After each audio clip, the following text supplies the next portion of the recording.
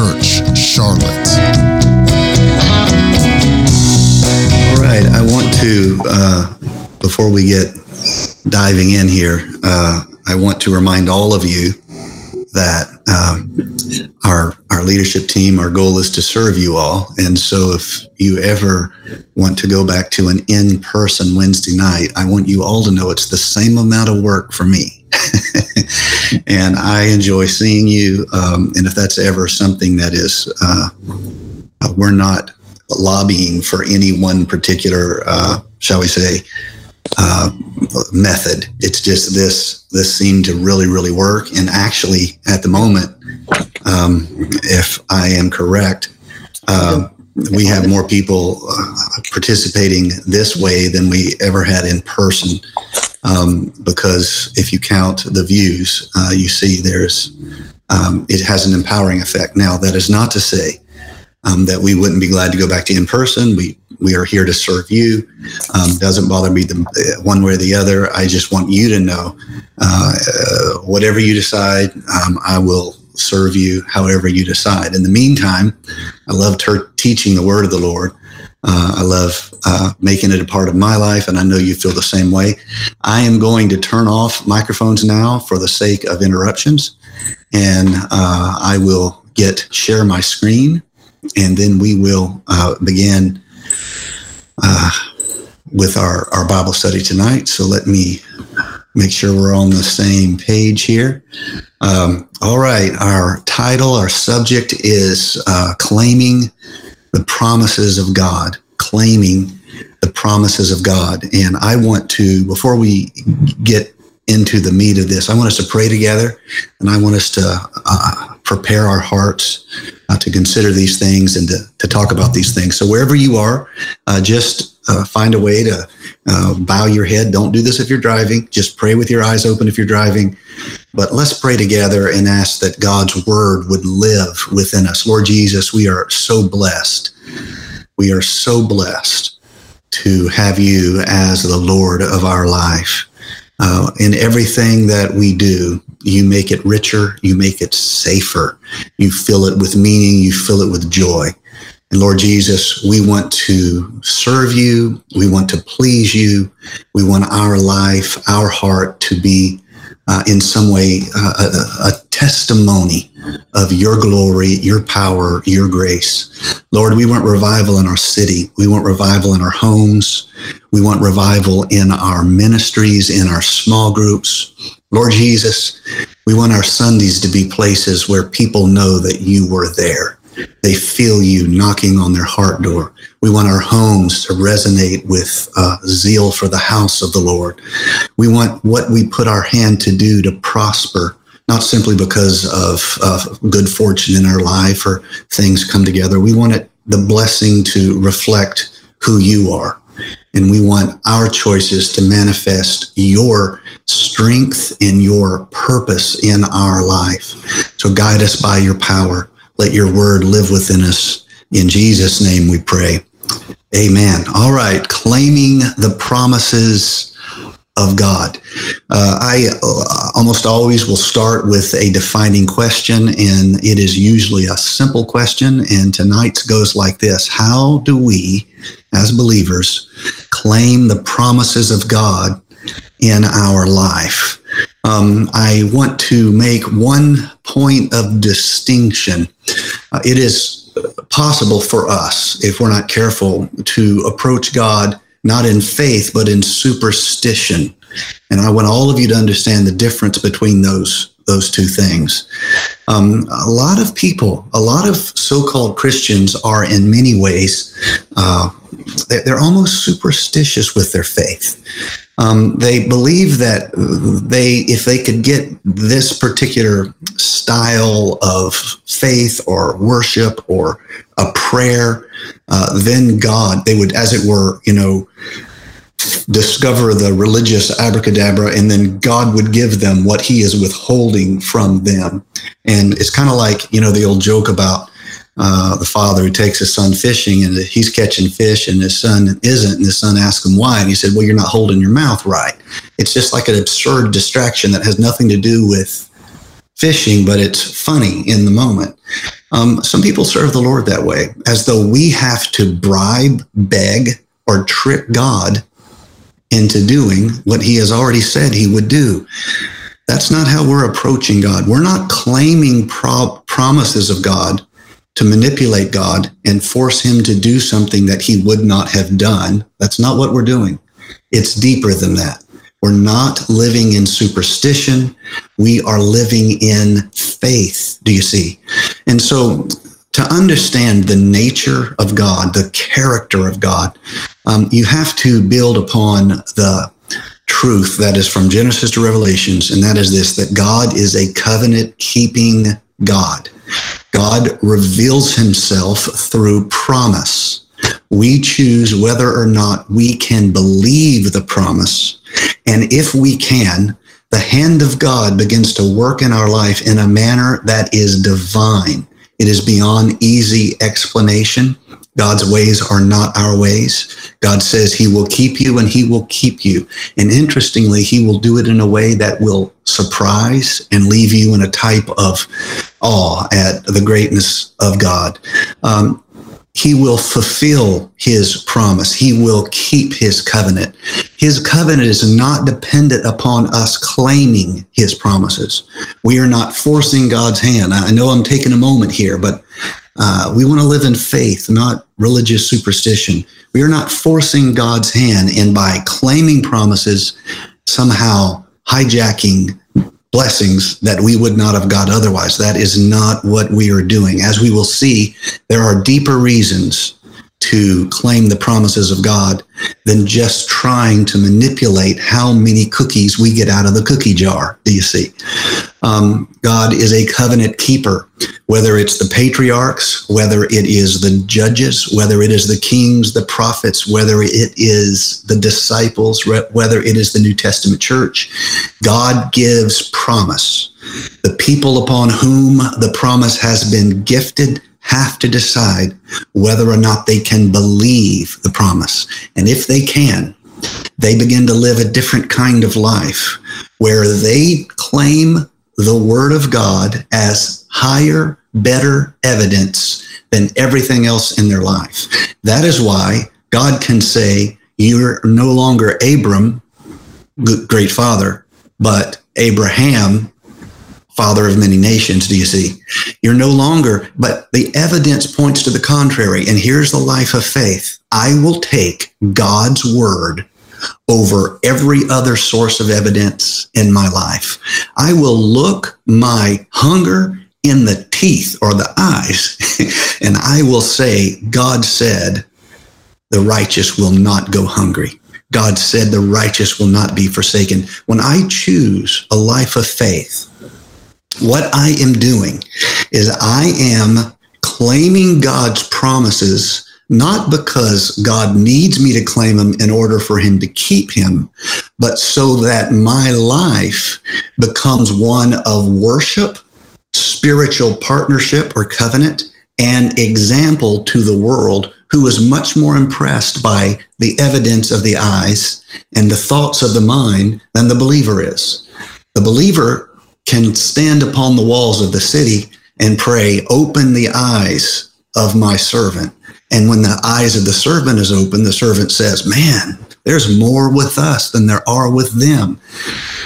A moment before, he was in the exact opposite. This is what faith does. And so God gives promise, and then God, in miraculous, unexpected, and testimonial ways, God keeps his word. We play the role of the believer. If God said it, I stand with it. I claim what God has promised me. But you haven't got your healing yet. I claim what God has promised me. You haven't had this breakthrough or that example or that. You get the idea. I claim what God has promised me. And here's the interesting thing.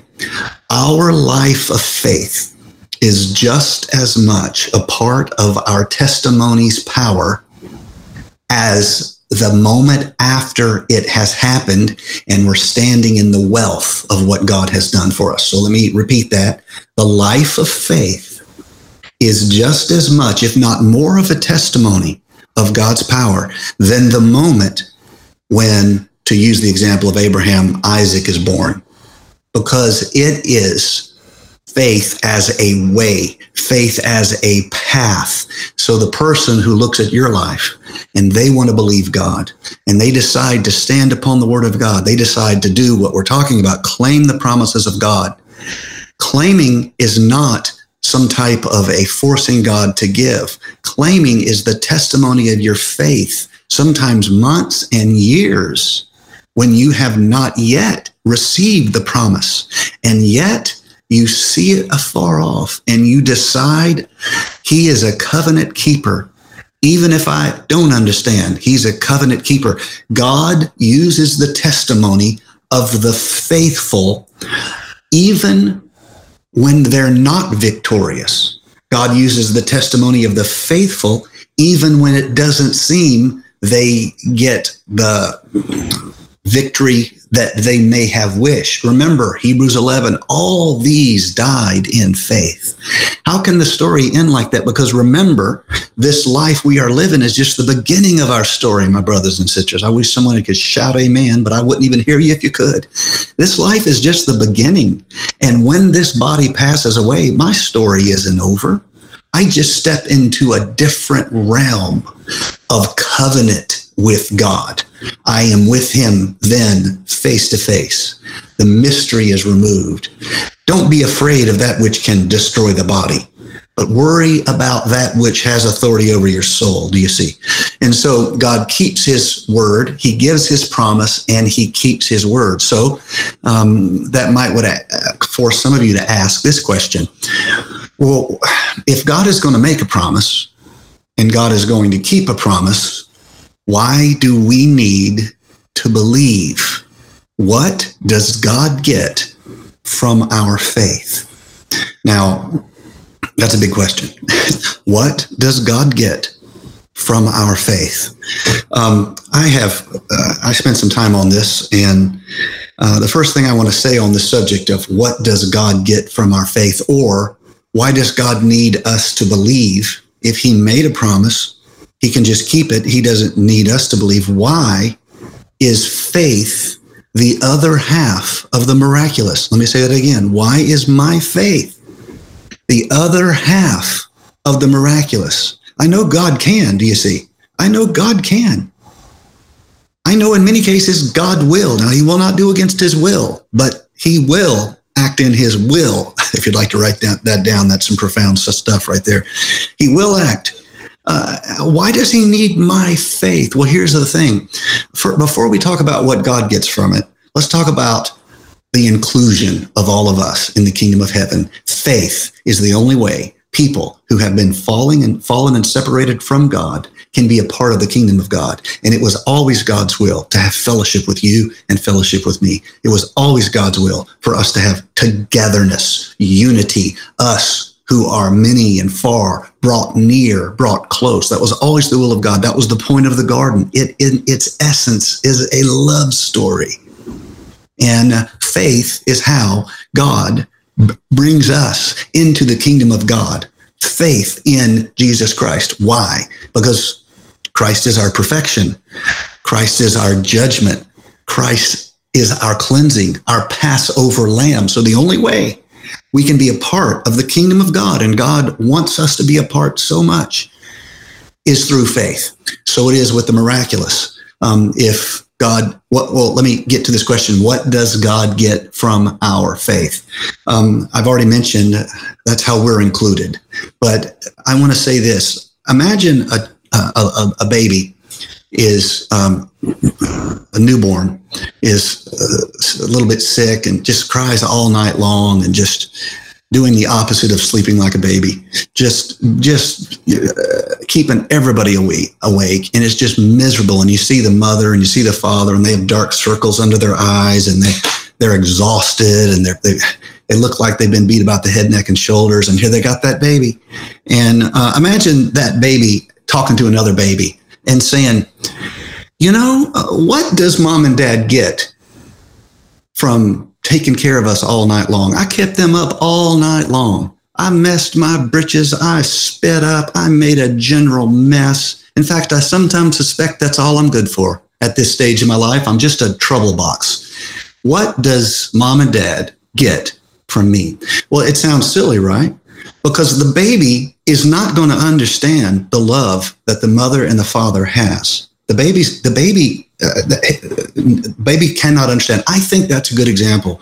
When we try to decide why God loved us, I just want to say, his ways are above my ways, but he is our heavenly Father. He is our creator, and he loves us for his own reasons.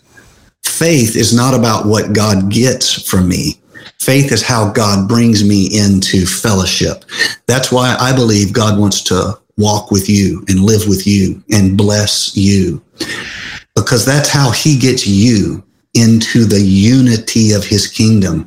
That is how all you who were afar off are brought nigh, brought close. This is how the love that was the reason for this whole story is brought to fulfillment through Jesus Christ. So when we ask, what does God get from our faith? Let's say God's ways are above our ways. But what we get from our faith is inclusion in the kingdom of God. And so for us, faith becomes a lived example of worship and trust. I live it. I don't just sing it, shout it. You understand? I live it. Faith is me living worship. I like my worship music, but I live worship when I have faith in God. I demonstrate trust. Even when my flesh doubts, even when people around me don't understand.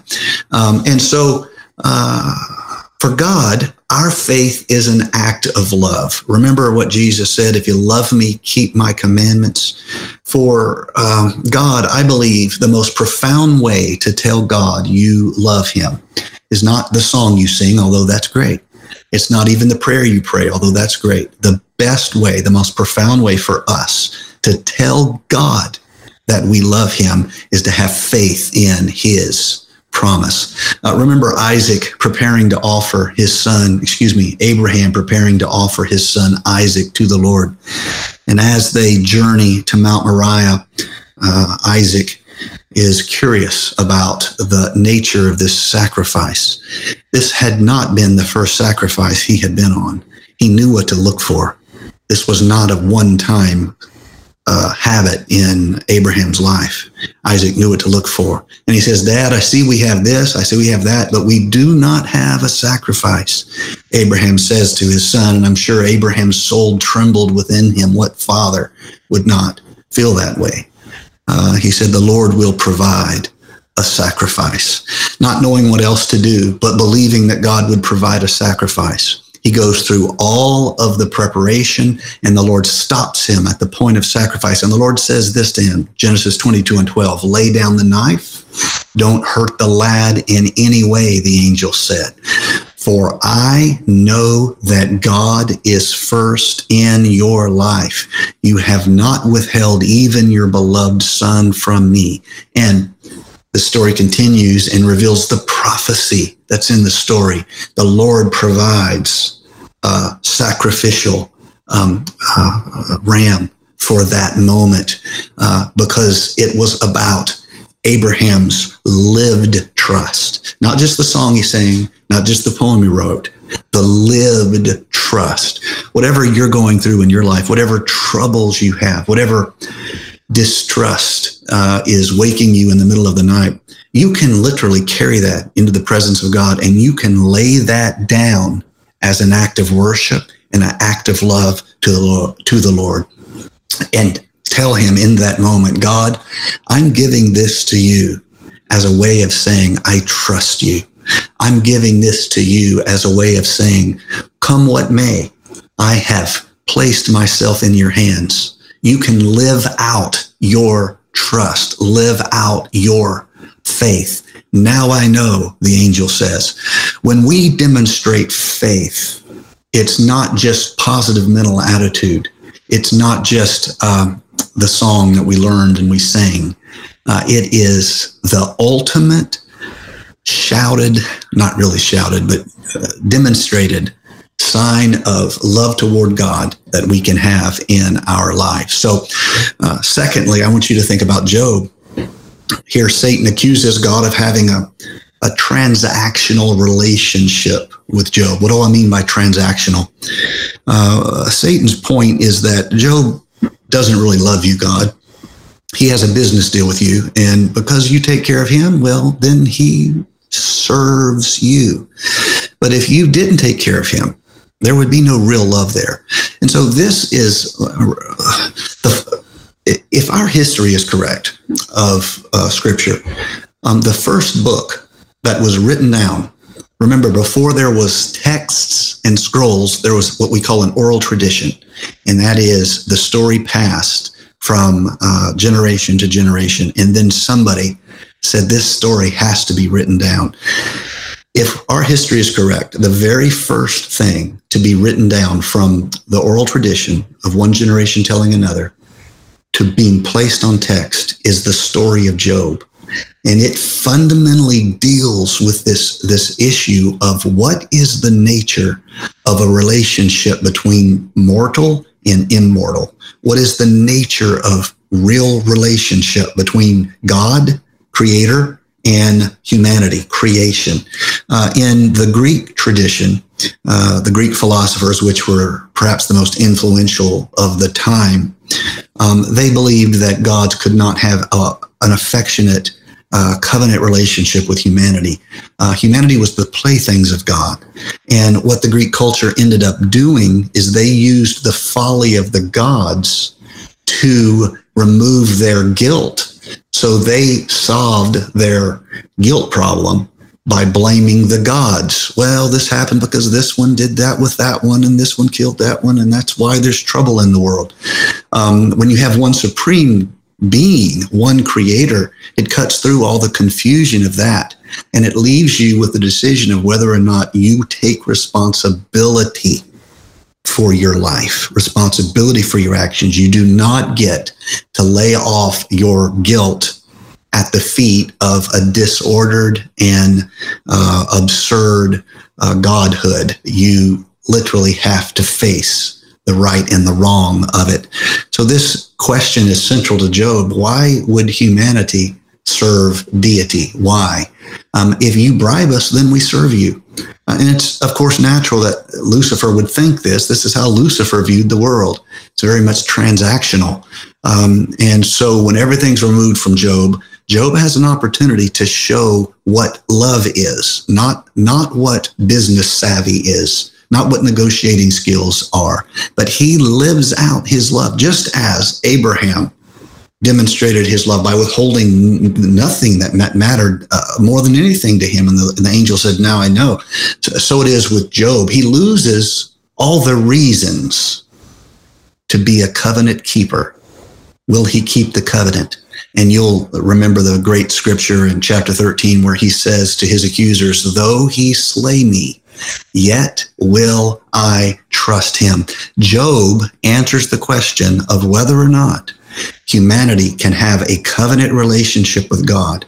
And once that question is answered, once that issue is settled, now you can tell all the rest of the story, because that's fundamentally what it is. God is a covenant-keeping God, and we, the powerless, keep our end of the covenant by believing and trusting in the one who is powerful. Faith is our contribution to the covenant.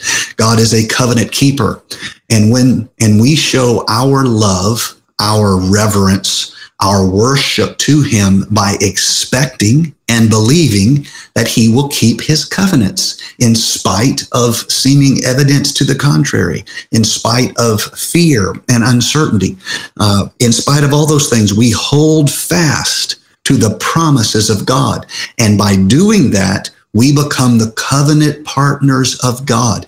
It's not as though God is struggling to get it done and he needs us to bring it across the finish line. That's not our addition. That's not what we're bringing to the covenant. We are bringing this absolute commitment of trust and faith to the one who gave us the covenant. So how do we become covenant partners with God? First, and we've talked about this many other times, and we'll talk about it many more times. I want to mention it, but I don't want to spend a lot of time on it tonight for time's sake. The first thing is salvation experience. We turn away from our sin and we call upon the name of the Lord. We repent of our sins. We seek to stop living a life of the flesh, a life of the lust of the flesh, lust of the eye, pride of life. And we begin to look heavenward for a different way to live. We call upon the name of the Lord. We repent of our sins. We become adopted into his family through taking on his name in water baptism. That is also a sign of how he removed the sin that separates us. That's how we come into the family. We take his name because he paid our sin debt. Now we're in the family, and then we fulfill the purpose of creation by becoming the dwelling place of the Lord. We, what? Know ye not? You are the temple of the Holy Ghost. You fulfill the point of creation by being the dwelling place. And this is the inhabiting of the Holy Spirit in your life. The Lord wants you to not just live that, he wants you to experience that. That's why he gives us a sign of a heavenly language of speaking in tongues as a sign of that inhabitation of his Spirit in our hearts, and we becoming the dwelling place of the Spirit. If you have not ever spoke with tongues as the Spirit gave you utterance, it's not that you have not been dealt with by God. God has been dealing with you for a long time. It's not that God hasn't corrected you. God has. It is not that you haven't repented.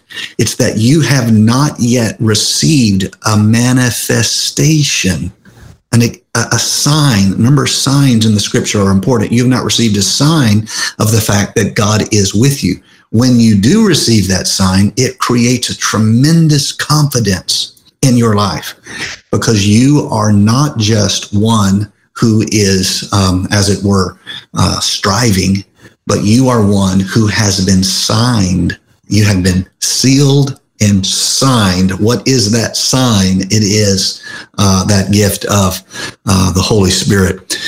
This is the salvation experience. It is followed. This salvation experience is not one and done. It is an open door. It's not the end of anything. No point on our journey of salvation is it an end of anything. Repentance isn't an end. Baptism isn't an end.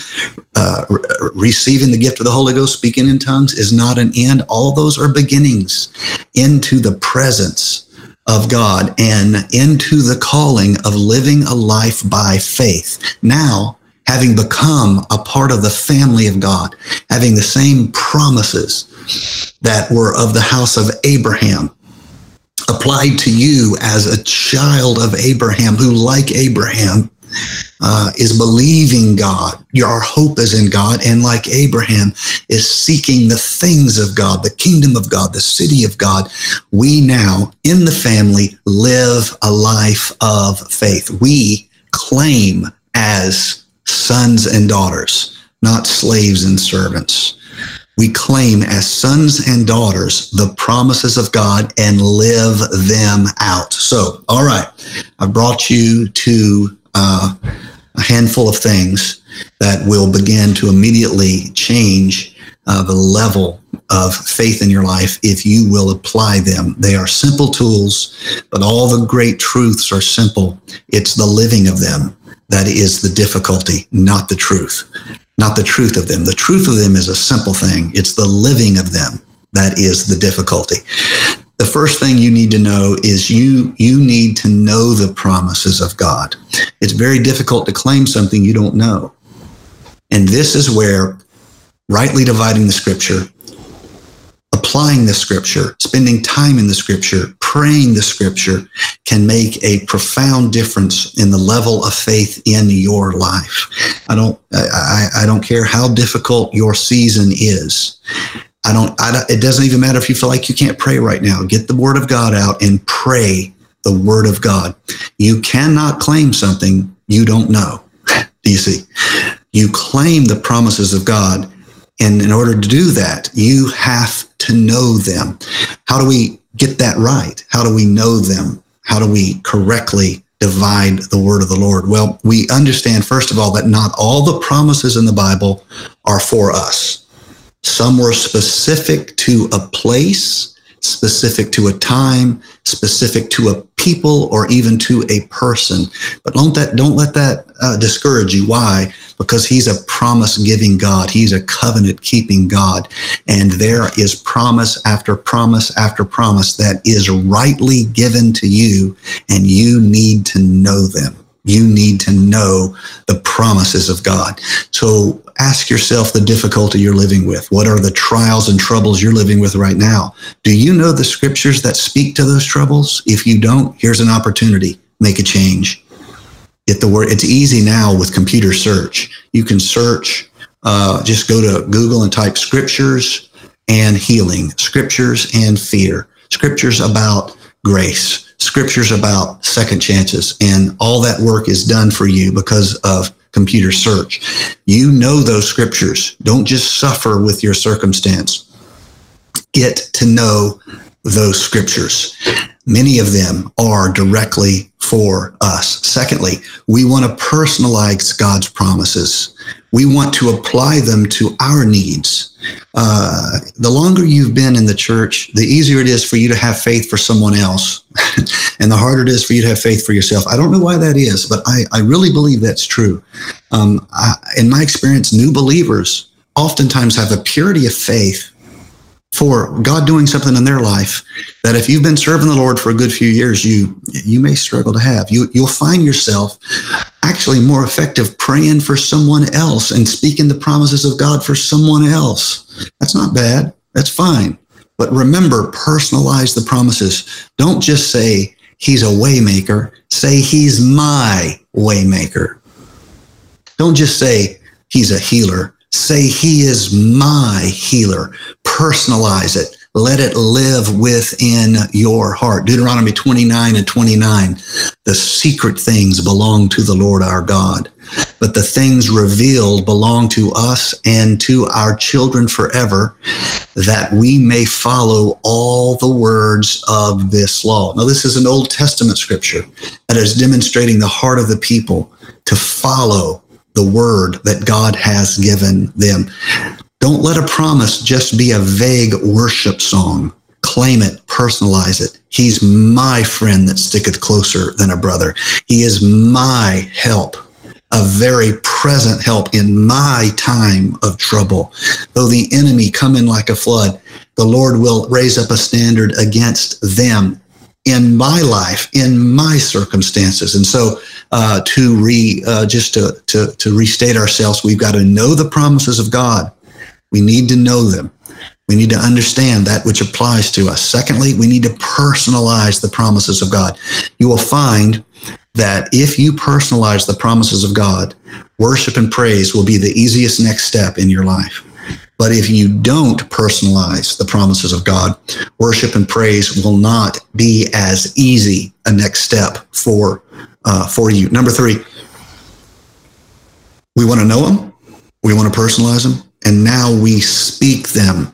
We become a living voice that speaks the promises of God. You see, faith is more than simply an emotion we have. It's more than a religious experience you get on Sunday when they sing your song. Faith is a way of facing the trouble. It is a way of speaking to the mountain. Do you see? Be cast into the sea. We don't just feel faith. We don't just know the scripture. We don't just personalize it for ourselves in some type of self-talk. No, we speak it. This is where the blessing of God's promise begins to expand beyond the borders of your life. If you have unsaved family and unsaved friends, they need to hear you claim the promises of God, because God's going to keep those promises. And when he does, it might as well be a testimony that he is a covenant-keeping God. Not only that, your family, unbelievers though they may be, They need to see how you are choosing to live your life. They need to be able to testify. Yeah, telling you what, he prayed right. He prayed right there. They need to know, because you aren't just feeling, you aren't just thinking, you aren't just self-talking. You are speaking the promises of God in your life. 2 Corinthians 4, verse number 13. It is written, I believed, therefore I have spoken. I believed, therefore I have spoken. Since we have that same spirit of faith, we also believe and therefore speak. You see that association? I love that. You're a believer, speak it. You believe God can heal you? Say it. You believe God can fight a battle for you? Say it. Speak it. Let your mouth testify of the greatness of God. Speaking the promises of God is fundamental to claiming them, to living them out as testimony to your world. And I'm going to give you an example of how we speak the promises of God. This is a list of things that we could pray and we could apply to our life. Remember, it's not just us feeling it, thinking it, it's us speaking it into the audience of our world. I am a child of God. I am a child of God. In other words, I'm a son of the King. You're a son or a daughter of the King. I speak it. I am loved. Nothing will stop God from loving you. You see, I speak that out. My world needs to hear my testimony. I am protected. I am protected. Wherever you are right now in your own place of Bible study, why don't you say this? Say this right where you are. If you're sitting with other people, say it together. I am blessed. God is my strength. I am blessed. I was made for a purpose. My life is not some random experience. God had intentional, wonderful things planned for me. I am made for a purpose. I live with the power of the Spirit in my life. Sometimes I live below my rights and I go through things I shouldn't have gone through because I'm not calling upon the Spirit and submitting to the Spirit in my life. But I am, by the promises of God, filled with the power of the Spirit. I am fully and completely known. God knows me better than I know myself. God knows you better than you know yourself. And God knew you and still loved you. I don't love everything about myself. I'm sure you feel the same way. God fully knew me and loved me. That should fill you with a sense of spiritual hope. I'm never alone. I feel alone, but I am never alone. He gave me this promise, and unpersonalize it. He said, I will never leave you nor forsake you. Say this, I am forgiven. I am redeemed. I am forgiven. I am redeemed. Yes, I made a mess. Yes, I deserved judgment, but my sins have been washed away. I am forgiven.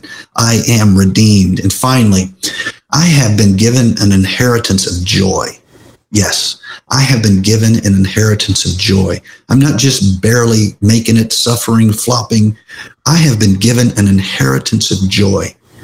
Even if I seem to lose in the here and now, because I am God's child, I am with him forever. So to live is Christ, to die is gain. I am given an inheritance of eternal life. And because of that, I can have joy in the promises of God. This is an example of how you speak it. You don't just clap your hands when we sing the song at church, do you see? You don't just, kind of say amen when the preacher gets on that point. You speak it into your life, particularly if you've been catching yourself speaking negative things. Don't let the negative voice be the only one that gets spoken.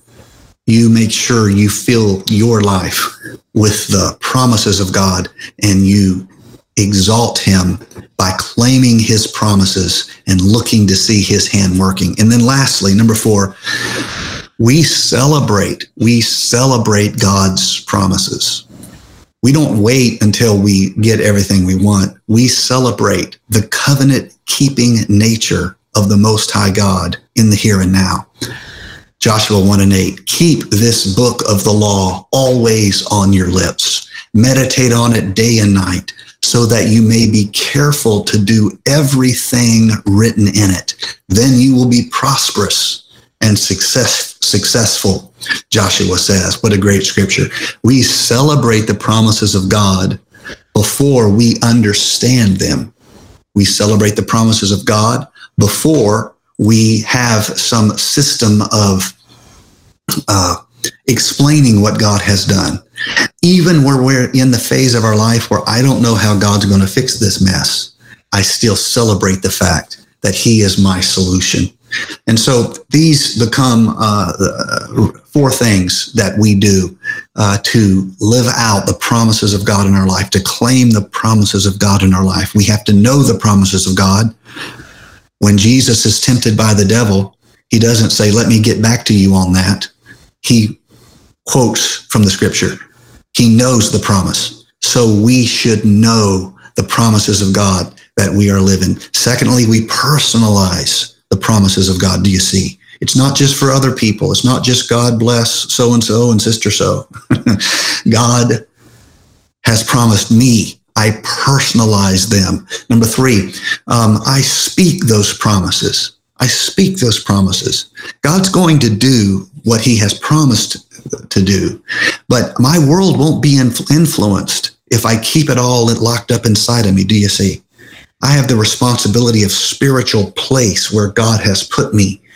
And I'm not trying to manipulate God into keeping his promise. He's a covenant keeping God.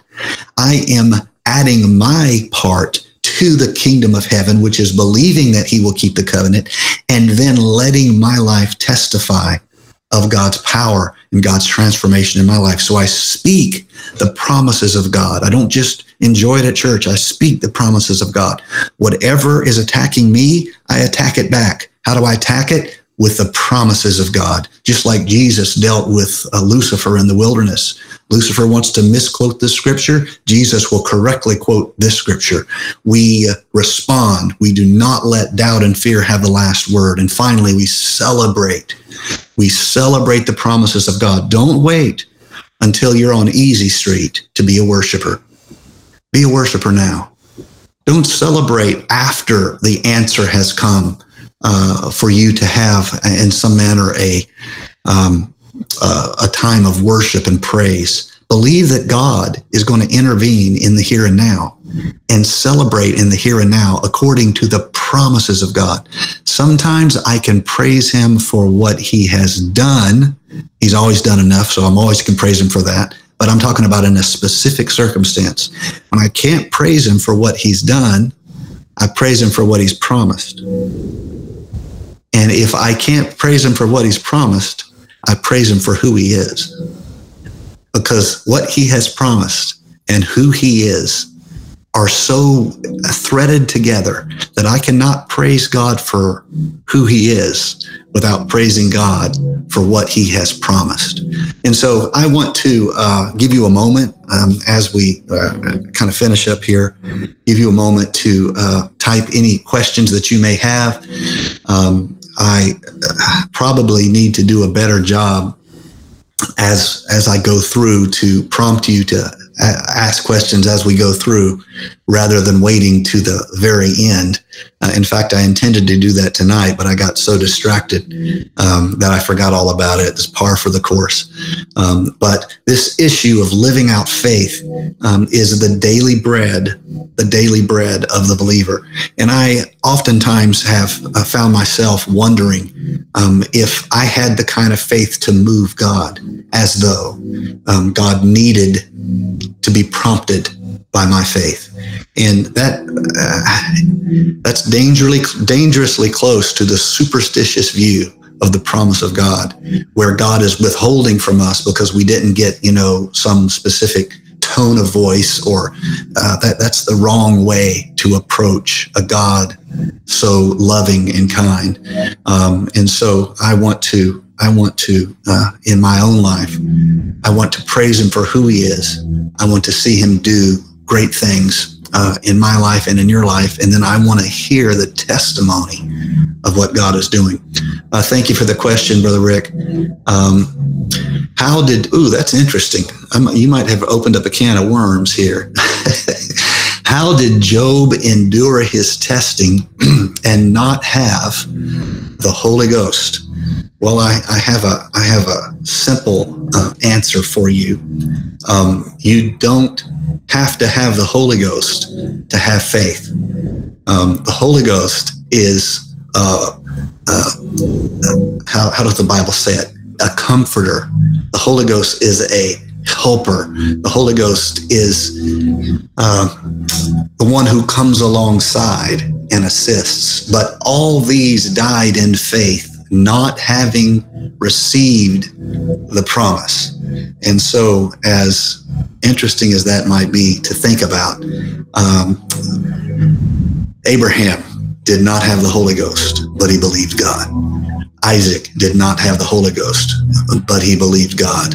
Jacob did not have the Holy Ghost, but he believed God. Job did not have the Holy Ghost, but he believed God. How much more? Sometimes I wonder if we're spoiled by the experience of the Holy Ghost so much that we all the time feel like if we don't have, a fallout experience, then God's not keeping his promise. All these died in faith, not having received. We don't want to be so dependent upon experience that our faith depends upon experience. I know some Christians who I've had people tell me that if they don't have a move of God on Sunday, they can't live right on Monday. I guess I understand what they're saying, but I disagree with it. That's a transactional relationship with God. If you bless me enough, then I'll live right. You see what I'm saying? If you I don't know, give me enough chill bumps, then I'll live right. I think that's missing the boat here. But that's a fascinating question. How did these individuals, without all the blessings we have, how did they live in faith? I think it might be that the temptations of sin are more complex and subtle than we think. Yes, those generations had certain sets of threats against them. But I think some of those people might struggle with some of the temptations we have today. Because oftentimes, the same person who can be brave, I'll give you an example. I read a study on the nature of a hero, and they talked about people who run in a burning building and drag a child to safety, and we view them rightly as heroes. In that moment, they risked everything to save a child, and we know them as heroes. So it is with military stories where people won the Medal of Honor, where they saved their comrades. What is the nature of a hero? But here's the thing that you discover. All of those heroes had many, many flaws. The same guy who ran in the burning building and pulled children to safety had a drinking problem. It's just, what do you do with that? Because once he saved the child, he was a hero. Do you see? The same soldier who won the Medal of Honor has some problem at home. They are not uniformly heroic, but in that moment, they were heroic. I think the various kinds of temptations that come, I think the temptations of our generation is very much different than the temptations of the persecuted generations. For us, temptation is it's like a trial of prosperity. And the same person who might survive a trial of assault might struggle with the trial of prosperity. There's been more than a hand to finish this thought up. This all was started because of this Brother Rick's questions about Job believing and not having the Holy Ghost. So don't even get mad at me. Blame Brother Rick. That's the plan.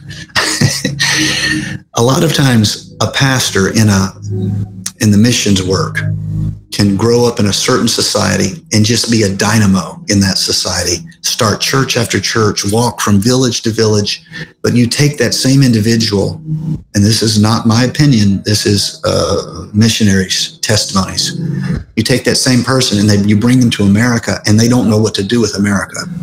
They were dynamic in their context, but if you get them in America, it's like they lose their way. They don't, this is not what they know. This is not where they fit. And sometimes they can lose their way spiritually. So it is that the temptations of our time are unique to our time, and each day is sufficient to the trouble thereof. All right, Pastor Anthony, sometimes we grab a promise and then feel like God didn't keep that promise because that promise we were holding didn't seem to happen. How do we accurately identify the promise we need for the circumstances we are in? So the problem is not the promise from my perspective. The problem is the interpretation of the promise. The same thing's true in rightly dividing the word of God. Very few people fight over what the Bible says. We fight over what the Bible means. Do you see? That's a big deal. Because if you don't make that distinction, you'll find yourself sucked into all kinds of theological disagreements over this and that, and it doesn't help anybody anytime. We're not disagreeing over what the Bible says. We're disagreeing over what the Bible means. And that's why we should not hurt one another. That's why we should not have a sword in our hand to attack a brother, because that's the disagreement. So it is with promise and the interpretation of the promise. When God says he will keep you, and then you disagree on how he kept you, well, you have not proven that God will not keep you. Does that make sense? You have had a trouble understanding. You didn't want to go through that trial. You didn't want to go through that. So the answer from my perspective on all of these issues is a heart of submission unto the Lord. A heart of submission. I don't know best. You know best. Let's be honest. I don't want to go through this, Lord. But if you take me through it, your way will be better than my way. And you will know better than me. That is real spiritual surrender. No matter what comes. I thought imagine Abraham. When I was in my 50s, I was frustrated, but I thought it was time. God didn't think it was time. Then we were in our 60s. We thought it was time. God didn't think it was time. Then we were in our 70s. We were in our 80s. It got to the point where when we brought the subject up against, my wife could not help but laugh in the face of God. This is an example of them having a real problem with how God chose to do what God said he would do. It's not the promise, it's the interpretation of the promise. So I think all of us should hold the interpretation of promise lightly in our hands and allow God's will to be brought to fruition, not simply demand that it's our way, or the highway. All right, how are we doing on time? All right, one more question. Taylor, thank you for the question. How do you encourage and reassure others that although God didn't heal someone on their sickbed to continue life on this earth, that God still kept his promise of healing by giving the ultimate healing, calling them home to heaven, especially to those who are unbelieving, doubting friends and family that heard you speaking faith of God's healing power? That is a great question, Taylor. So I want to say a couple things about that. The first thing that I want you to be aware of is I want you to realize that people have to choose faith in God. They have to choose it. They cannot be talked into it by us. And when we find ourselves arguing and debating with them and they don't want to believe, or they are having trouble believing, oftentimes the best solution is for us to quietly and steadfastly hold to our faith in the promises of God and give them time. I have never been able to give anybody faith in God. And one of the greatest tests is whether or not you can believe God when all the evidence in your life seems to suggest that he's not working on your behalf. And if a person cannot do that, us church people cannot do it for them. And so what we do is we believe and we pray and we trust that the same God who brought them to this moment will continue working with them. And so I, in that situation, would respond in this way. I would remind everybody present that the life we live is an introduction to eternal life. And the life we live in the mortal is simply a beginning, an entryway into eternal life with God. That is why all of the Christians in the Bible cannot hold their lives too dearly. If you'll notice, they don't hold their lives too dearly. They are ready to spend their lives for truth. They are ready to spend their lives for the power and the promise of God to be fulfilled through them. We cannot be people of faith and hold too dearly to this life. I know that's easy to say when you're not sick. I think many of us in this room have been sick, and many of us in this room have faced serious things. And we had to ask ourselves, can we say that?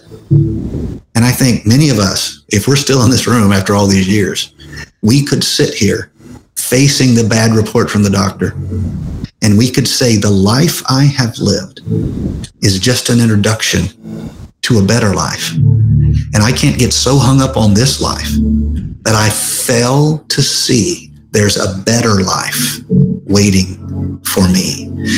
As Christians, we can't be quite as intimidated by death as non-Christians. We can't be quite as mournful at the passing of a saint as unbelievers.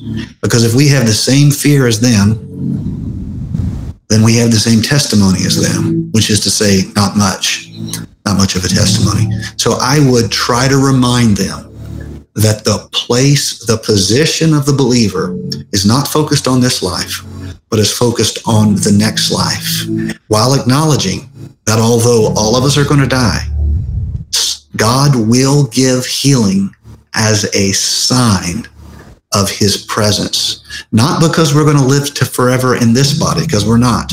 That's not the point of healing. The point of healing is to testify of the presence of God and to demonstrate God's power in the here and now. It's not so anybody will live forever in this body. It's the next body.